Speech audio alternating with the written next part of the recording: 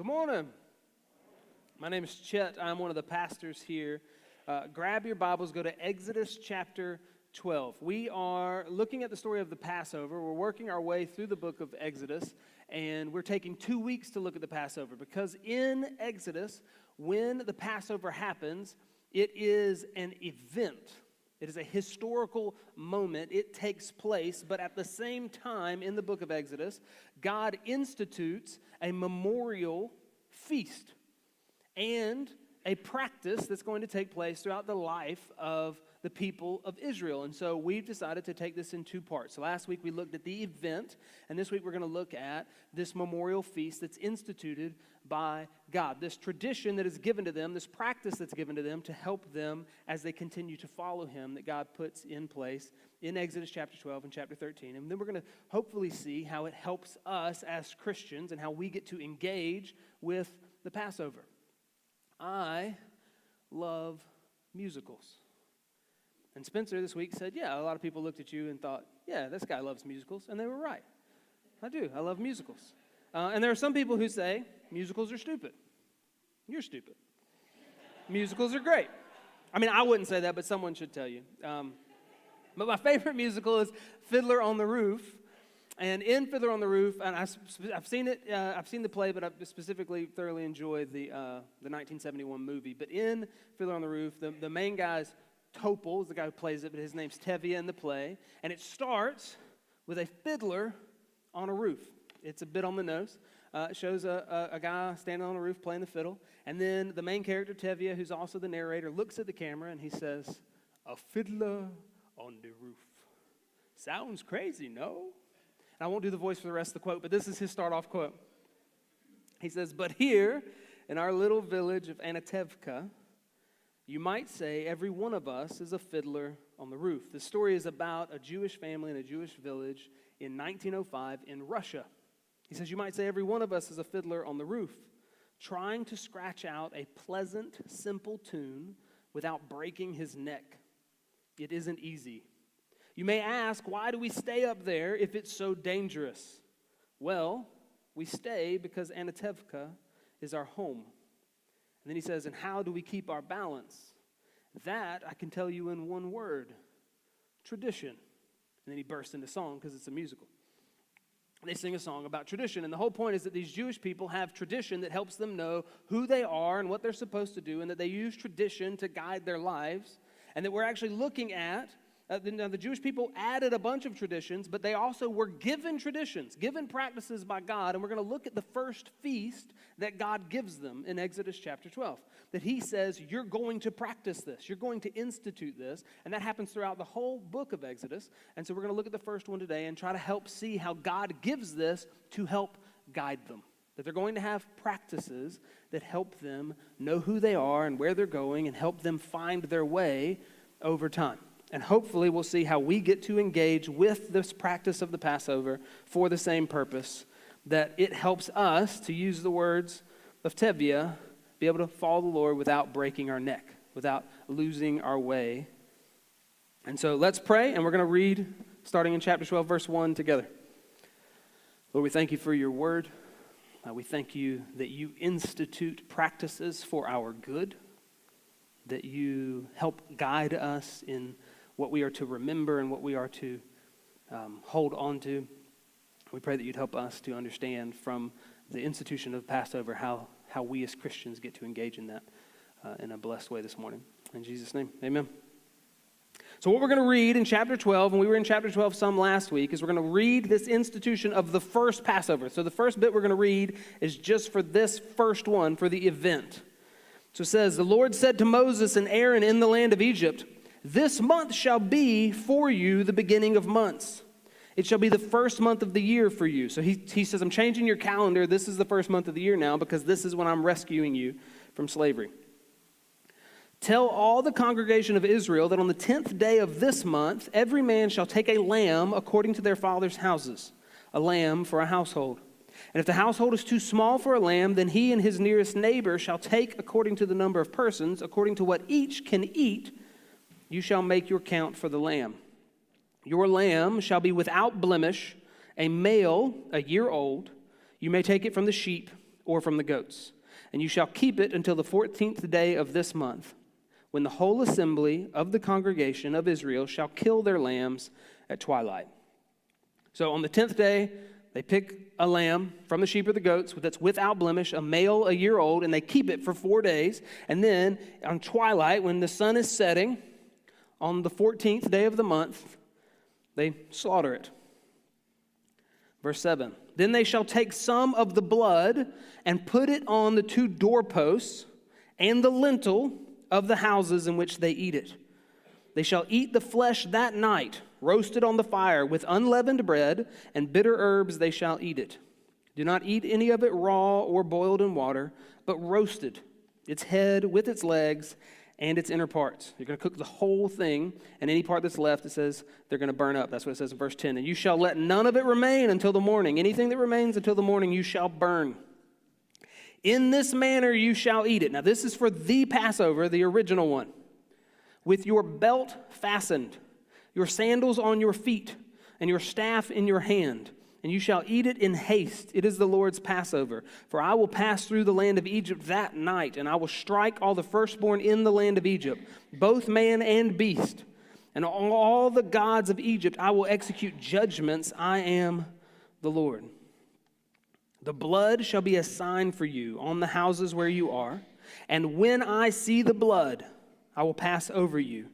And no plague will befall you to destroy you when I strike the land of Egypt. So he's going to come through and he's going to see the blood on the houses and he's going to pass over them. And they're to eat ready to leave. They're to eat quickly. They're to not put leaven in their breads because it won't have time for it to leaven. They're to make quick bread, eat quickly, and leave. He's going to pass over the houses and then they're going to leave. That's for this original one. And then it says this in verse 14. This day shall be for you a memorial day, and you shall keep it as a feast to the Lord throughout your generations, as a statute forever. You shall keep it as a feast. So now he's turned. He's given them the instructions for the particular one, and now he says, and this is going to be a holiday. You're going to have a feast every year. I'm going to do this time and rescue you out of Egypt, and then every year you're going to celebrate that I did this. There's going to be a feast. And aren't we just thankful that our Lord commands feasting? I mean, we understand there are times to mourn and there are times to fast, but isn't it a joyous thing that God says, I want you to celebrate in recognition of what I have done? And you're going to do this every year. 7 days you shall eat unleavened bread. On the first day you shall remove leaven out of your houses. For if anyone eats what is leavened from the first day until the 7th day, that person shall be cut off from Israel. On the first day you shall hold a holy assembly, and on the 7th day a holy assembly. No work shall be done on those days, but what everyone needs to eat, that alone may be prepared for you. And you shall observe the feast of unleavened bread. For on this very day I brought your host out of the land of Egypt. Therefore you shall observe this day throughout your generations as a statute forever. In the first month, from the 14th day of the month at evening, you shall eat unleavened bread until the 21st day of the month at evening. For 7 days no leaven is to be found in your houses. If anyone eats what is leavened, that person will be cut off from the congregation of Israel. Whether he is a sojourner or a native of the land, you shall eat nothing leavened in all your dwelling places. You shall eat unleavened bread. So it's the feast of the unleavened bread. They're going to have a Sabbath day. Then they're going to practice the feast of the whole week is a feast of unleavened bread. They're only going to eat unleavened bread. And then they're going to have another Sabbath day, another holy day where they don't do any work. They're not going to continue to paint their doorposts. That was for the event of the Passover, but they're going to have the Feast of the Unleavened Bread. And they do continue to have a Passover sacrifice in memorial to this. And they do often eat lamb and bitter herbs. But what is instituted is a Feast of Unleavened Bread to remind them that we left quickly, that God's salvation was quick when he brought us out of the land of Egypt, and to mark that he did this with a strong hand is the way it's going to word it several times. Let's jump down to verse 43. So we read last week, thus 21 onward, we read where this happens, and now we're going to look again as he's giving instructions about the perpetual practice of this. And the Lord said to Moses and Aaron, This is the statute of the Passover. No foreigner shall eat of it, but every slave that is bought for money may eat of it after you have circumcised him. No foreigner or hired worker may eat of it. It shall be eaten in one house. You shall not take any of the flesh outside the house. So this is for the Passover feast, the night at twilight on the 14th day when they sacrifice. And you shall not break any of its bones. All the congregation of Israel shall keep it. If a stranger shall sojourn with you and would keep the Passover to the Lord, let all his males be circumcised. Then he may come near and keep it. He shall be as a native of the land, but no uncircumcised person shall eat of it.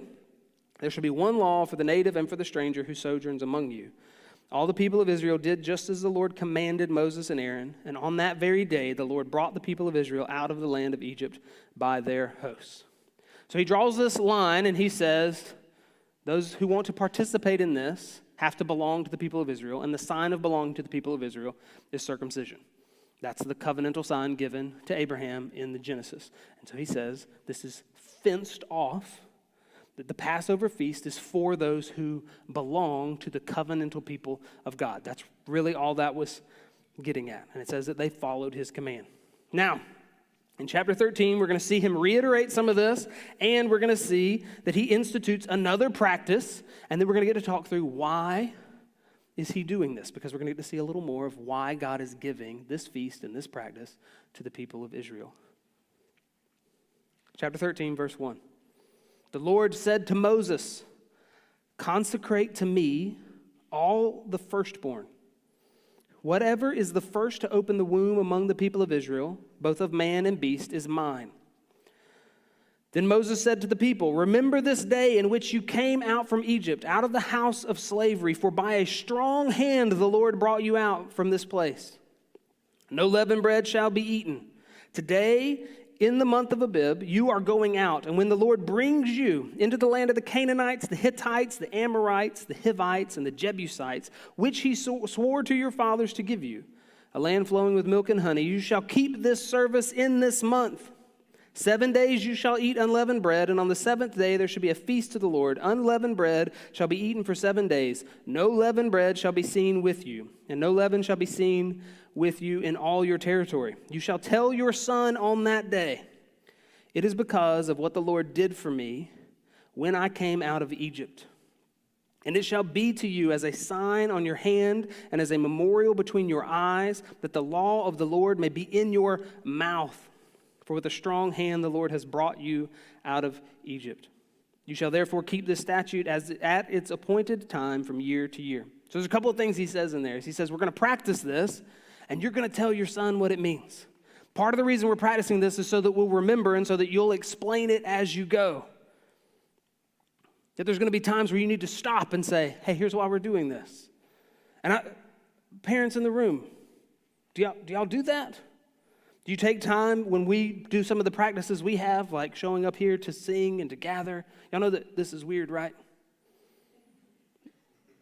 The only other people who gather to sing together are at concerts. We let y'all in for free. No, but we gather to make much of the Lord, to spend time singing together, to study the Word together. We celebrate Easter and Christmas and communion and baptism. There's these different things that we have, and do you take time to explain, here's why we do that? Because we're meant to. They were meant to with this, and we're meant to with the practices we have to be able to articulate, here's why we're doing this. And it says that it's going to be, and he says this twice, so we'll talk about it again in a second, but it's going to be as a mark on your hand or a frontlet between your eyes. And then he says it's going to, that the word of the Lord, the law of the Lord might be in your mouth.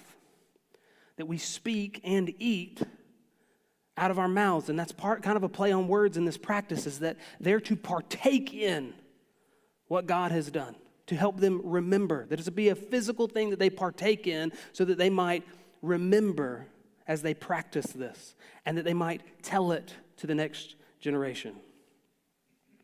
Verse 11. When the Lord brings you into the land of the Canaanites, as he swore to you and your fathers, and shall give it to you, you shall set apart to the Lord all that first opens the womb. All the firstborn of your animals that are males shall be the Lord's. Every firstborn of a donkey you shall redeem with a lamb, or if you will not redeem it, you shall break its neck. Every firstborn of man among your sons you shall redeem. And when in time to come your son asks you, what does this mean? You shall say to him, by a strong hand the Lord brought us out of Egypt, from the house of slavery.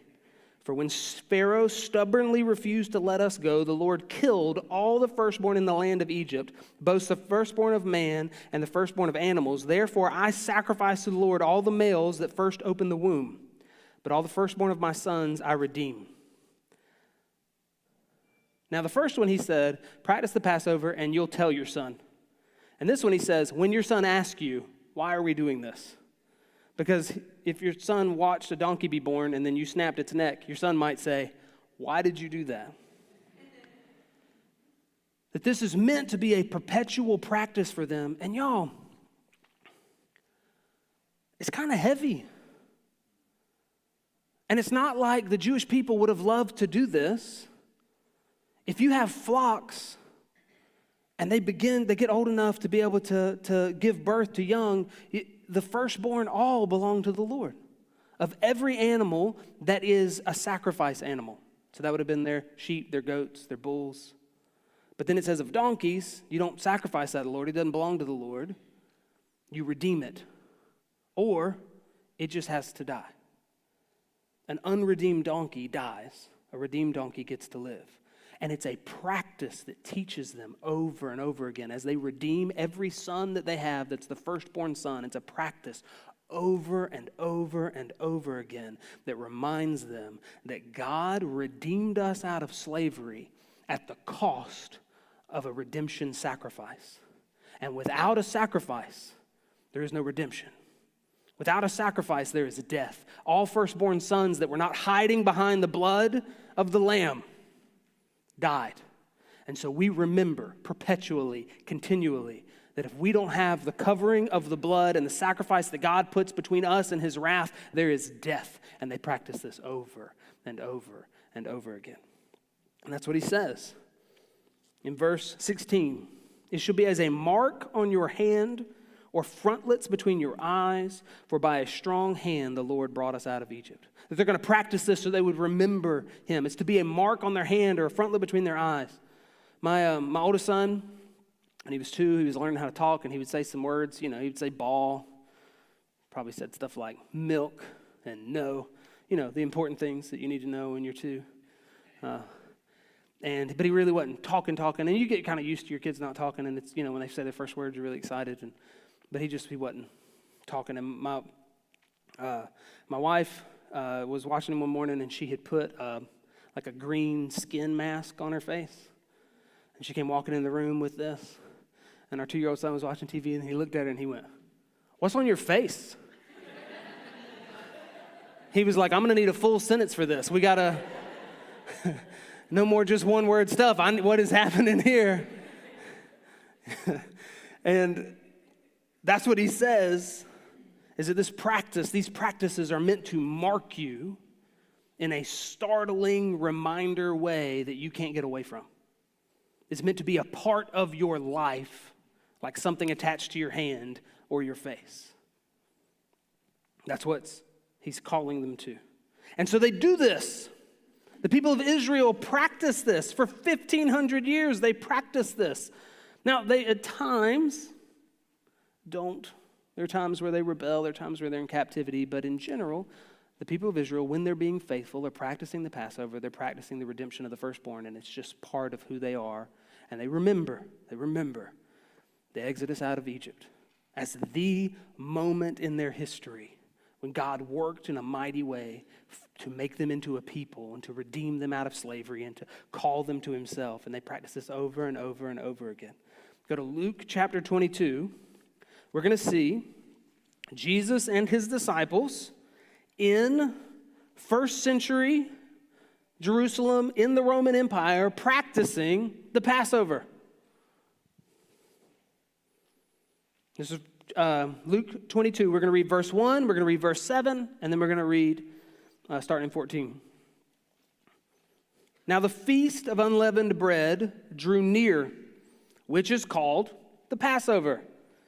Now, maybe you've read the New Testament, and now we've gone through Exodus, and you go, "Oh, I know what that's talking about. Yeah, We just read about the Feast of Unleavened Bread called the Passover. We now know what that's talking about. Verse 7, then came the day of unleavened bread, on which the Passover lamb had to be sacrificed. So the Passover lamb is sacrificed at twilight, because their calendar's sundown to sundown. So at sundown, it begins the next day. They sacrifice the Passover. They're going to have their Passover meal. Verse 14, and when the hour came, this is them celebrating the Passover meal together. Jesus and his disciples celebrating something they would have celebrated every year of their entire lives. The whole nation would stop and celebrate the Feast of Unleavened Bread. If you didn't, you were cut off from the people. Like, we don't have anything like that. I jokingly told one guy one time, I said, hey, look, you've moved to the South and you don't understand this. You need to come to church with me on Easter because it's the South and everybody has to go to church on Easter. If you don't, the cops will come by your house and check. And he went, really? No, not really, but you should still come. But that's how this worked. Somebody saw you eating leavened bread, and it was like, oh, you don't belong anymore. You're not welcome anymore. They practiced this every year, and it mattered. They're used to this Passover meal. And it said, when the hour came, he reclined at table, and the apostles with him. I just want to point out, he reclined at the table because this has gone from the first event, which was belt on, shoes on, staff in your hand, to a feast to remember the glorious work that God has done.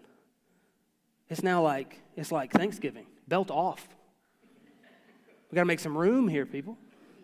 They're reclining at the table, celebrating what God has done. It says they're reclining at table, and he said to them, I have earnestly desired to eat this Passover with you before I suffer. For I tell you, I will not eat it until it is fulfilled in the kingdom of God. Okay, so Jesus is about to do and say some odd things. If you had been practicing Passover your entire life, he's about to do and say some odd things. The first thing that he says that is odd is, I've earnestly desired to eat this, I'm not going to eat it. I've earnestly desired to eat this Passover meal with you. I will not eat it until it is fulfilled in the kingdom of God. Now, if you heard that, and you're a Jewish person who's practiced the Passover, the Passover is fulfilled. What are you talking about? I've longed to eat this with you. I'm not going to eat it until it's fulfilled. Go ahead. That happened hundreds of years ago. Passover fulfilled. God's already done this. But he says, I'm not going to eat it until it's fulfilled in the kingdom of God. Verse 17, and he took a cup, and when he had given thanks, he said, take this and divide it among yourselves. For I tell you that from now on I will not drink of the fruit of the vine until the kingdom of God comes. He says, this is for you, but I'm not partaking. And he took bread, and when he had given thanks, he broke it and gave it to them, saying, this is my body, which is given for you. Do this in remembrance of me. They're practicing the Passover. They're taking the Feast of Unleavened Bread, and he breaks it, and he says, this is my body that's given for you. Do this in remembrance of me. Break bread in remembrance of me. Practice the Passover in remembrance of me.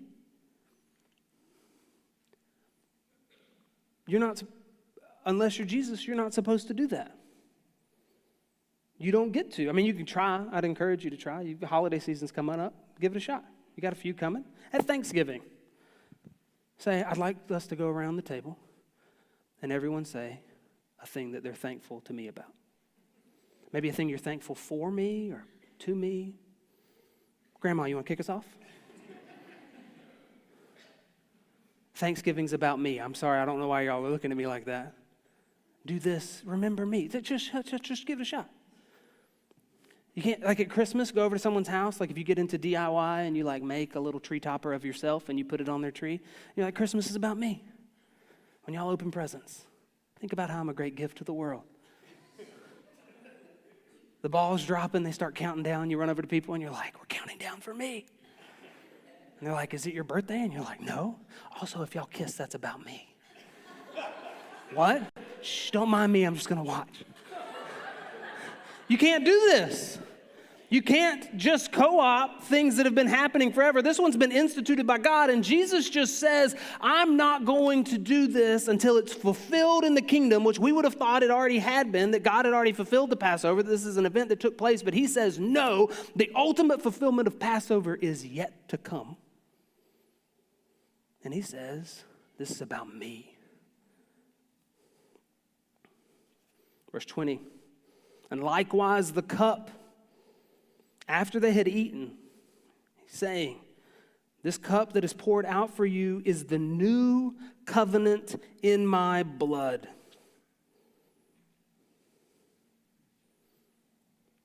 These are a covenantal people. There's a covenant with Abraham that's renewed with Isaac and Jacob, but it's the covenant to Abraham. There's a covenant with Moses. There's a covenant with David. They're covenantal people. And he says, Passover's about me. It's going to get fulfilled. And here's a new covenant in my blood. And to institute a new covenant for them is like, Jesus says something's happening here. The fulfillment of the Passover is here. And Passover is about me. That the blood of the Lamb that stands between us and judgment is about to be fulfilled. The blood that isn't just for one household, for one night, but a lamb that you know and then is slaughtered and you partake in it, that the blood covers you, but you also consume it. That's about me. And when you practice Passover, remember me. That's what he says. So let's go to 1 Corinthians 11, because now we're in the church. And we're seeing how Christians have taken this, so that as we, as Christians, study the Passover, we see that Jesus says it's about me. In 1 Corinthians in chapter 5, prior to this, Paul says, for Christ, our Passover lamb, has been sacrificed. That Jesus is our Passover lamb, and then he talks about the Lord's Supper and how we are to practice it. Chapter 11, verse 23. For I received from the Lord what I also delivered to you, that the Lord Jesus, on the night he was betrayed, took bread, and when he had given thanks, we just read about this, he broke it and said, this is my body, which is for you. Do this in remembrance of me. In the same way also he took the cup after supper, saying, this cup is the new covenant in my blood. Do this as often as you drink it in remembrance of me. For as often as you eat this bread and you drink the cup, you proclaim the Lord's death until he comes. So this Passover meal that was practiced every year, Jesus says, this is about me. And then the New Testament church starts practicing this on a regular basis. That everything that was built into the Passover, this salvation out of slavery, this protection from wrath, this divine judgment, but the death of an unblemished firstborn to redeem. All of that built in and rolling up, and Jesus says it's about to be fulfilled, and he fulfills it fully and finally and eternally through his death on the cross. And the church gathers to remember and proclaim. That when we partake in communion, the Lord's table, we remember and we proclaim. My wife and I went, we were in the mountains one time and we went to go see a waterfall, and there was this way to get down to the waterfall. You could stand up, or you could try to, on this little perch, or you could try to get down to it. And on the way down, there was a rope. It was tied off on one end, and it ran down this really kind of awkward way, but it helps you know where to go, and if you followed the rope, you'd get where you were supposed to be. And it was something to hold on to so that you wouldn't fall, because falling was a real possibility. And I think without the rope, we probably wouldn't have made it. We'd have gone a little ways, and then I'd have been like, Anna, go ahead and see how it works, and then I'll see if I can come later. I wouldn't have. But anyway, it helped us get there. It helped us hold on.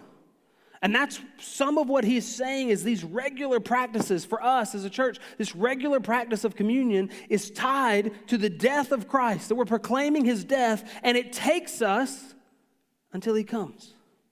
We do this until. He's already died, and we proclaim it until he comes. And we hold fast. And so when we gather, and this morning we're going to take communion together as a church, we're going to celebrate the fulfilled Passover.